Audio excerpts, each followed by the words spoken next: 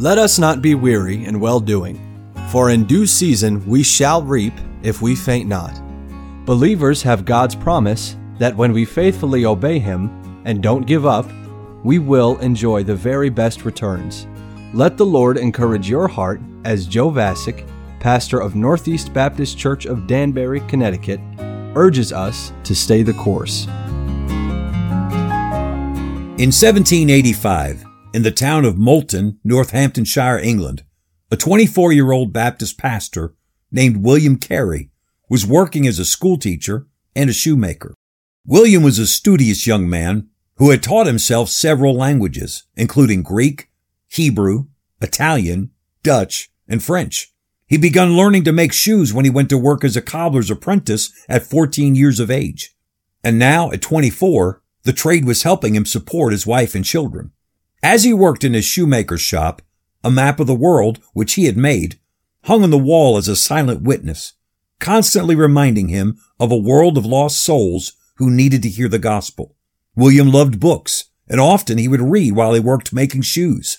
Lately, he'd been reading the diary of David Brainerd, who earlier in the century was a missionary to the Indians in the American colonies.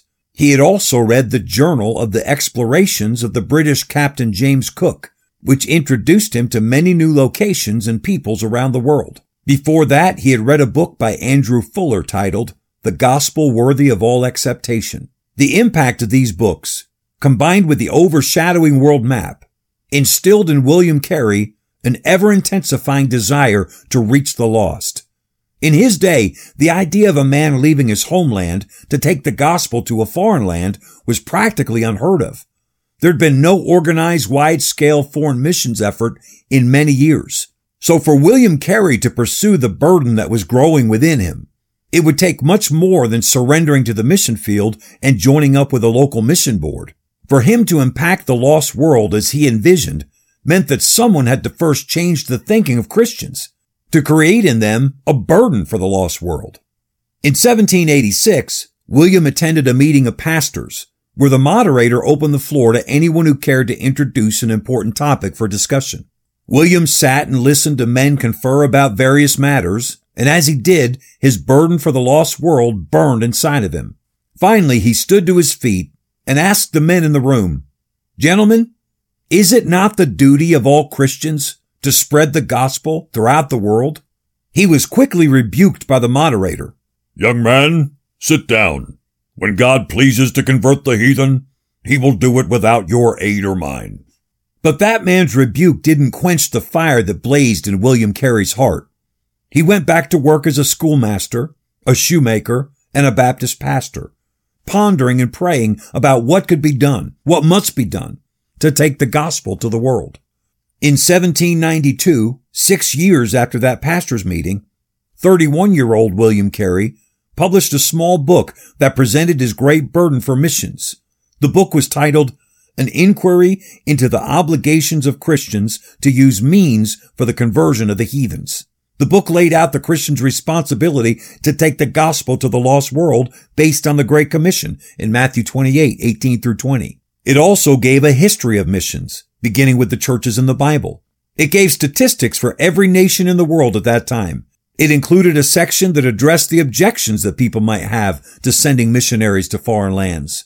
And it ended with a direct challenge for Baptist churches to form a mission board to send and support foreign missionaries. And it gave details for how to accomplish that.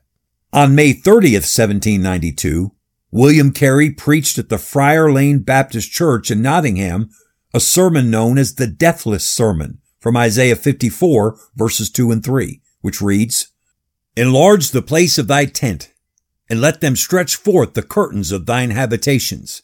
Spare not, lengthen thy cords, and strengthen thy stakes. For thou shalt break forth on the right hand and on the left, and thy seed shall inherit the Gentiles, and make the desolate cities to be inhabited." His sermon was an appeal to Baptist pastors to support the world missions effort. At first, it seemed like the sermon had little impact, but ultimately, it led to the formation in 1792 of the Particular Baptist Society for propagating the gospel to the heathen, which later became the Baptist Missionary Society. The Deathless sermon had 2 points. Point 1, expect great things from God. And point 2, attempt great things for God. These 2 points combined have become the quote that best identifies the life and ministry of William Carey. William Carey and his family arrived in Calcutta, India in November of 1793. William Carey served the Lord for over 40 years in India until he died in 1834 at 72 years of age. He spent his life getting involved in many different aspects of the everyday life of the people of India. He started Sunday schools, using the Bible to teach children to read. He printed the Bible in over 40 different languages and dialects. He established the first public schools in India, translated and published textbooks, and taught in their universities, all while winning souls, baptizing, and discipling. William Carey is known as the father of modern missions because through his persistence, he launched the world's missions movement that still thrives today. Expect great things from God. Attempt great things for God. Christian, God wants to do great works through you. Stay the course. We pray that today's program was a blessing to you. If you have any questions or comments, we'd love to hear from you. You can email us at staythecourse@nbcdanbury.org. God bless you. So dear Christians, stay